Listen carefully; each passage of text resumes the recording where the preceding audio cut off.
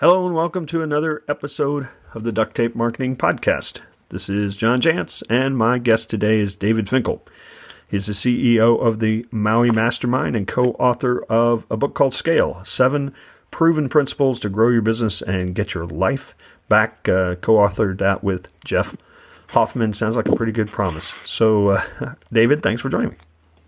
Oh, pleasure, John. Thank you for having me here.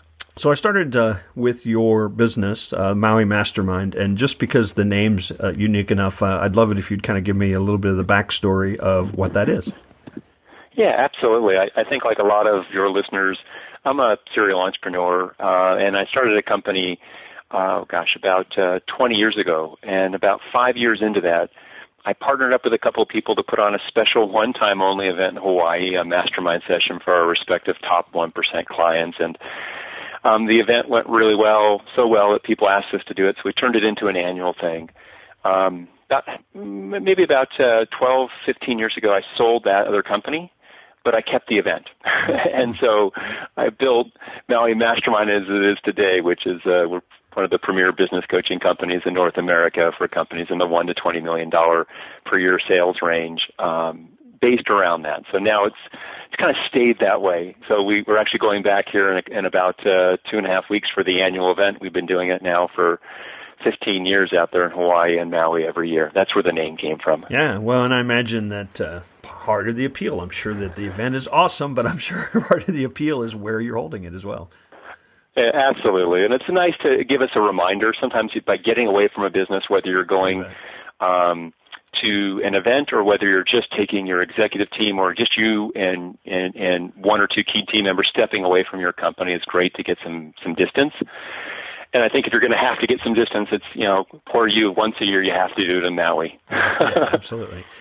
So your book, Scale, I think obviously the title or the promise of the title really, I think appeals to a lot of folks. I mean, there are a lot of people who start businesses, maybe they build a little team, they get to a certain point because the founder has been really good at selling, and they really hit this wall, even though they may have this idea of wanting to scale. What are some of the things that you see just time in, time out, what holds people back? What constrains them from doing this idea of scaling?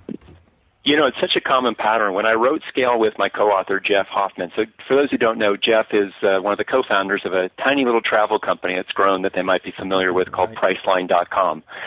And so he and I were laughing. I built companies and scaled them from zero to in the tens or hundreds of millions of dollars in sales. He's done that to the hundreds of billions of dollars in sales. And so it was interesting to see that we both approached it the same way. And so there's probably two things that cause people to get trapped more than any other. The first is that it works to grow your business by working longer, harder. It does. Yep. But it creates a capsule, a ceiling on that growth. There's a certain point I can go from X to 2X, maybe even 3X by giving up my nights and my weekends, but I can't go to 5X or 10X by working harder. There aren't enough hours.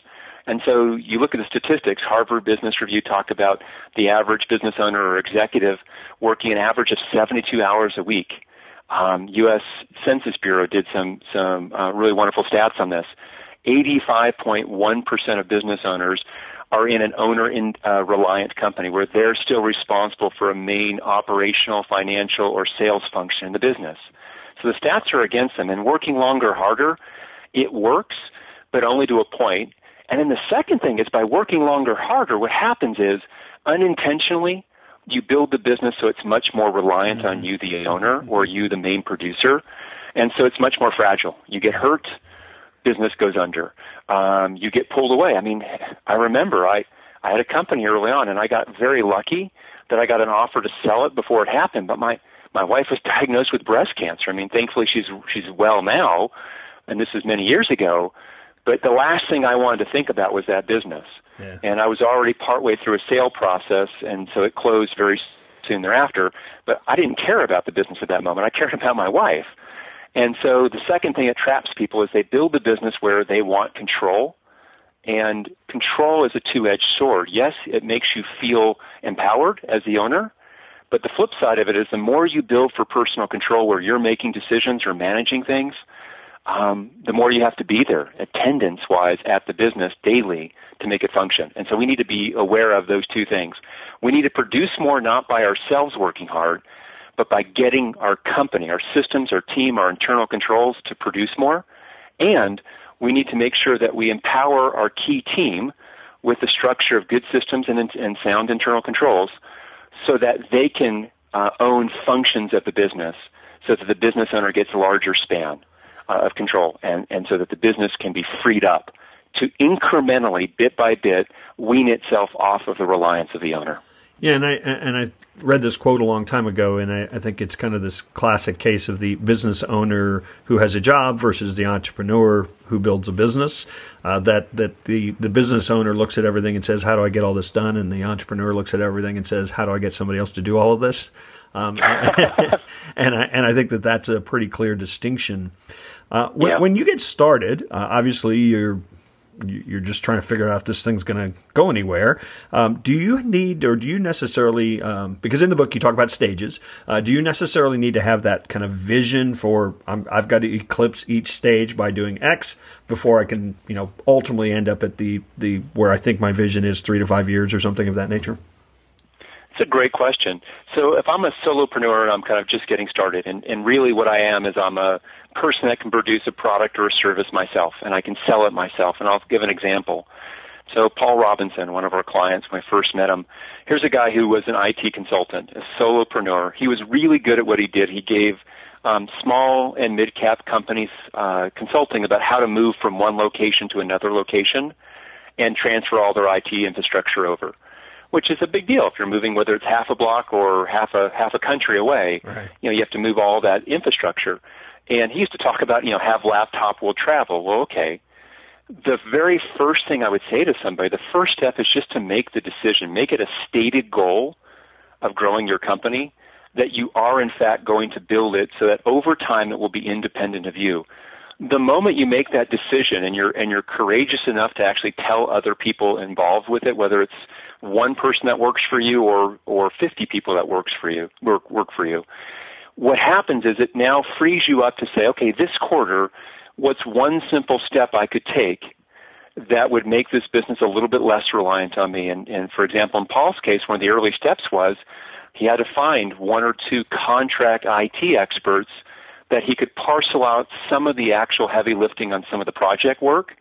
And at first, that's a negative drain, right? He's paying somebody else a fairly healthy amount as a contractor to do some of the work. But what it did is it freed him up to do the higher value piece, which for him was the sales and marketing function. He still was responsible early on for project management and making sure that they did good quality work.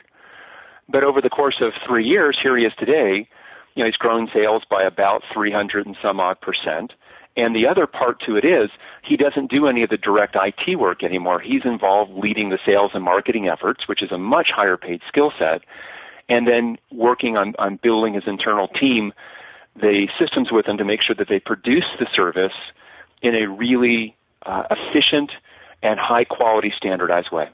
Yeah, and I think that you just identified what I think is one of the greatest challenges. Paul, our friend here, probably started that business because he liked doing that work. And so then giving that work up for a lot of business owners is really hard because that's what they really enjoy. Sales and marketing, not so much, maybe. But again, identifying that high payoff work, it really is the job of the CEO, isn't it? Absolutely. And you have to ask yourself, look, if the goal is to build an owner-independent business, what does this do? Yeah. You look at the stakeholders here. For your employees, it gives them opportunity to grow, to contribute more, to feel better about it, to perhaps earn more. And most of all, it gives them some security. There's nothing riskier for an employee than working for a business that completely revolves around one person. Yeah.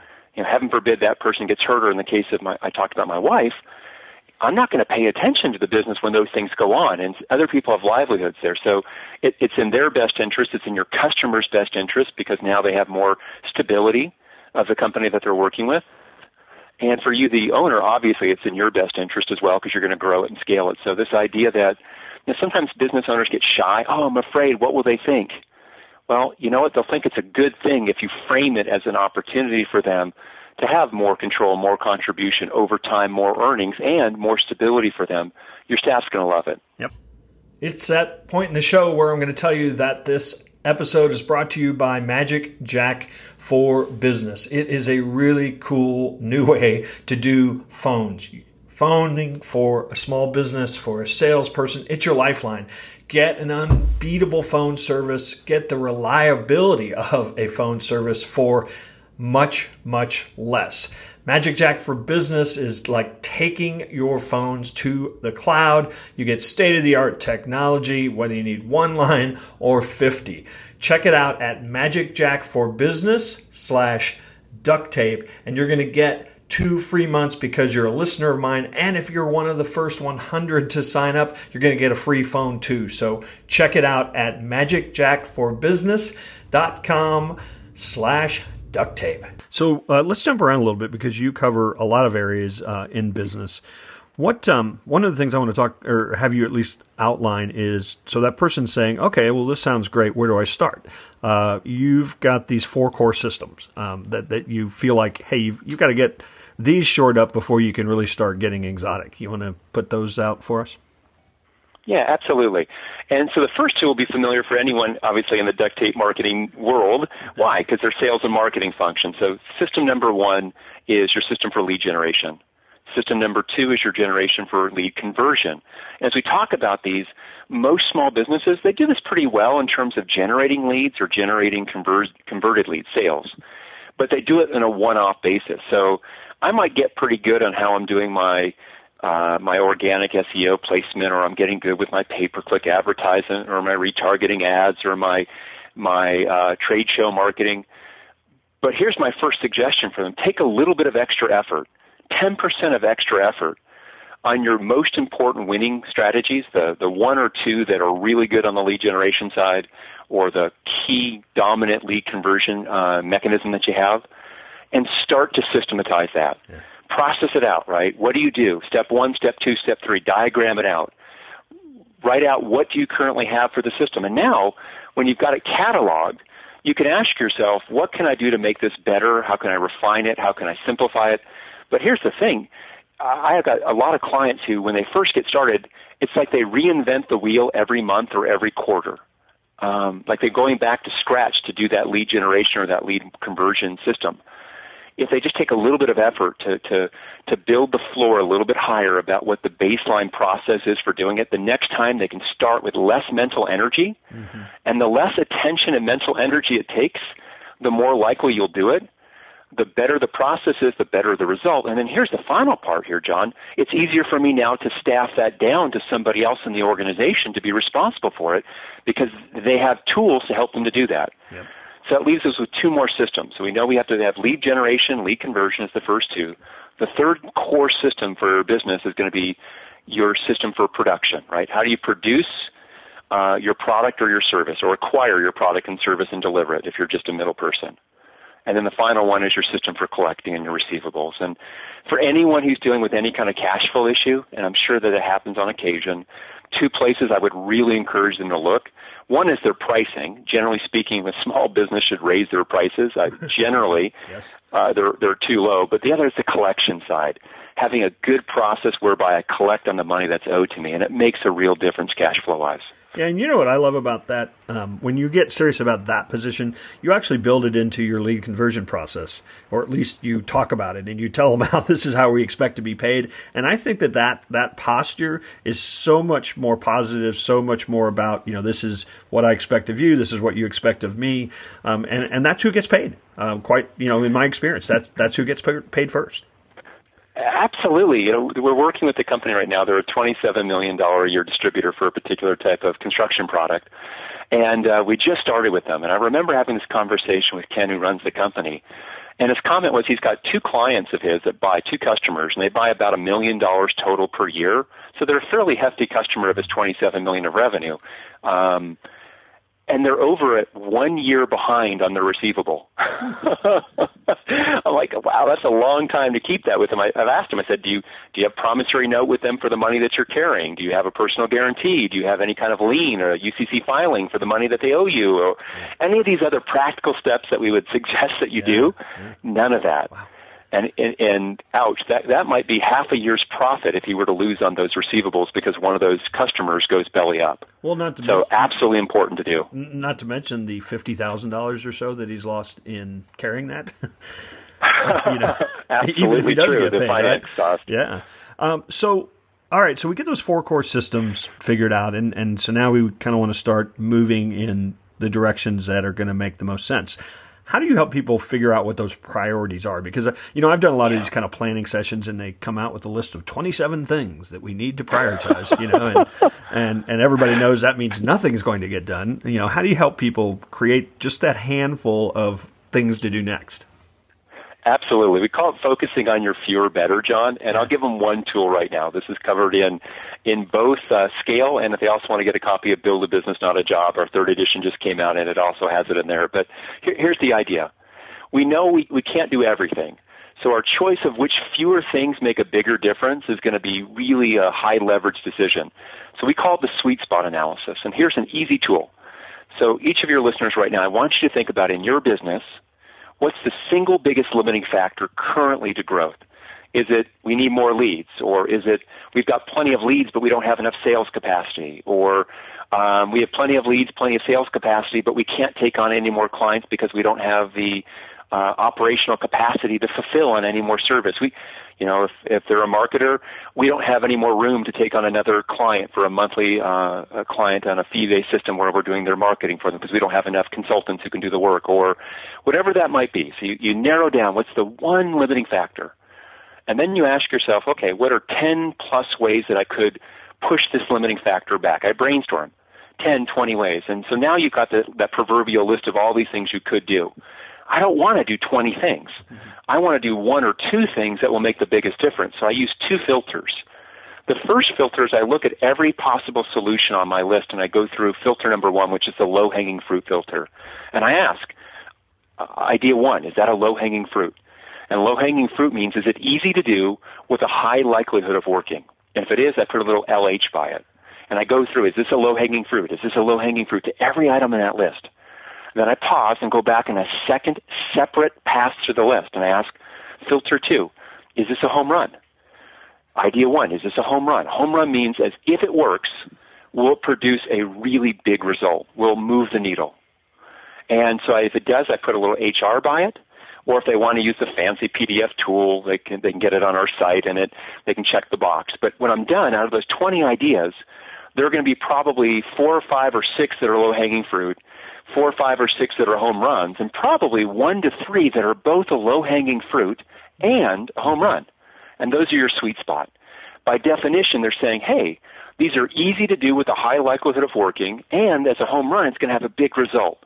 And what it does is it lets me narrow the list. And so if I end up with, 4 sweet spots, I don't have to do all 4. Any of those 4 are going to be good to do, which leads me to my last comment here. Less is more. I'd rather do fewer things really well than try to do a whole bunch of things but only do them partially. And so I would choose 1 or 2, just the amount that you actually have the capacity to get done. If you're a larger company and can staff some of it out, fine, go after 3 or 4. But if it's just you choosing 1 or 2 of these ideas to implement, and then 90 days later you can ask the question again. Yeah, and one of my favorite things about an exercise like that is it also it starts making it easier to know what to say no to. Because I think that's one of the greatest frustrations and challenges for a lot of business owners. They just get sucked into the whirlwind, and if they don't know what they're focused on, then it's very hard to say what they're not focused on. So let's move to another topic then that is, I think, very related. So we're talking about building out these systems, and we all know that takes a little extra effort to begin. The payoff is huge, but some people feel like, gosh, I don't even have that time. I mean, how do I move some of the things off my plate so that I can put these new things on my plate? And I know you do a lot of talking and coaching around the ways people are wasting time. So what are maybe some of the things that you found to free up capacity for somebody that says, I want to do this, but I don't know how? Yeah. Well, it's coming at 2 different ways. So functionally, and for someone who's looking for more detail, this would be Chapter 8 of Scale, and I believe it's Chapter 4 of Build a Business, Not a Job, 3rd edition. But the functional part here is the tool we call it your UBS, the system of all your systems. And so the first step would just be to stop and to get clear on how would I break my current business down into 5 to 7 functional areas. And then I just, whether I use Dropbox or Google or Ignite or one of these other cloud-based file sharing systems, I'm going to create 5, 6, 7 file folders. And inside each of these, I'm going to have one for my sales marketing, one for my operations, one for my HR, one for my leadership. And so I just break it down that way. Then I start with one folder. For example, I might choose that my biggest need right now is to organize my operational area. Great. What are the 5 to 7 subfolders that I would have? I might have production, and I might have administration, and I might have technology, and I'll come up with my own list that fit my business. And then the next step after this, I say, okay, what systems do we already have? What Word docs that describe this? What PDF worksheets? What Excel spreadsheets do we already have that help us perform this function? And I'm going to transfer that into that folder and subfolders. And as I'm doing it, here's the most important tip I can share with your listeners. The reason why this wins or loses, fails or succeeds, is how you name your files. If your team can't find the system that you created or that their peer created within 60 seconds, they're going to give up and they'll create their own version of it. And when they do that, now that new version will be not shared with the rest of your team. And when they walk out the door and they leave, it's gone. It won't be centralized. So the naming should be done so that someone could effectively Google the folder to find the document, the spreadsheet, the video clip that they want to find. Yep. And so take a little bit of time to name your files, not to store, but name your files for how you plan to search to retrieve them later with some standard naming conventions. And it works so well with that. And that's a simple way to get started. And my last comment there is, you don't have to be the one doing it. Quite frankly, a lot of our business owner clients are the worst person to do this stuff. They're sales marketing people. They're incredibly good at generating new revenue, new ideas, but they're not someone who's going to be really good on following through with this type of detail-oriented, process-oriented stuff. So you might have Tina in your office be responsible for this, and wonderful. Let her read the chapter of the book and do it for you. And then in terms of freeing up, well, I'll pause there for a moment. Well, I was going to say, we actually have a lot of success just, whoever operates the system, document it. We may collaborate or meet on it, but, that person, as they're going through the steps, just note what are the 10 steps you took to get that process done. And, then we can come back and talk about making it better or who owns it and all that kind of thing. But that's another great way to sort of parcel, some of the system creation out. And I also, my whole premise is, Duct Tape Marketing is we install a marketing system. So, I've for 2 decades now been preaching this word of documenting and systemizing your marketing. And one of the things that we find when people really get the religion and want to do this is that you kind of have to say, well, this isn't like today's project to do all of this, that maybe let's identify the 8 or 10 that are going to make the most difference, and then start going to work. You don't have to document everything on the first day that you decide that's what you want to do, I think. I love that idea and that philosophy, because if you do try to document everything up front, what you'll end up with is a policies and procedures manual. Right. And the moment you write it, it'll be out of date. Yeah. The moment you write it, it'll be worthless because no one's going to refer back to it. Yeah. 30 days past the point of hire, no one looks at a policies and procedures manual.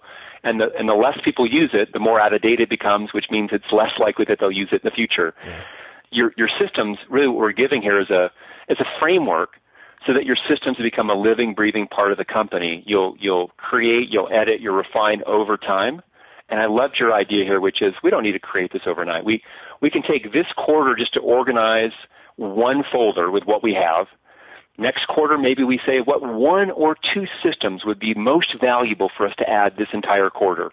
Even starting that small, bit by bit, block by block, system by system, 24 months later, one of the areas of your business is much better run than it was 2 years prior. Yeah, absolutely.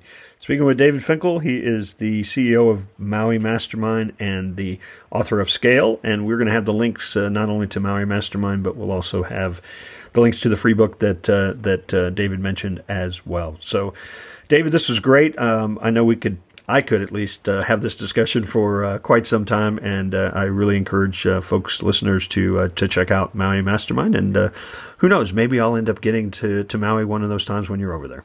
I appreciate that, John. It's been a pleasure joining you today.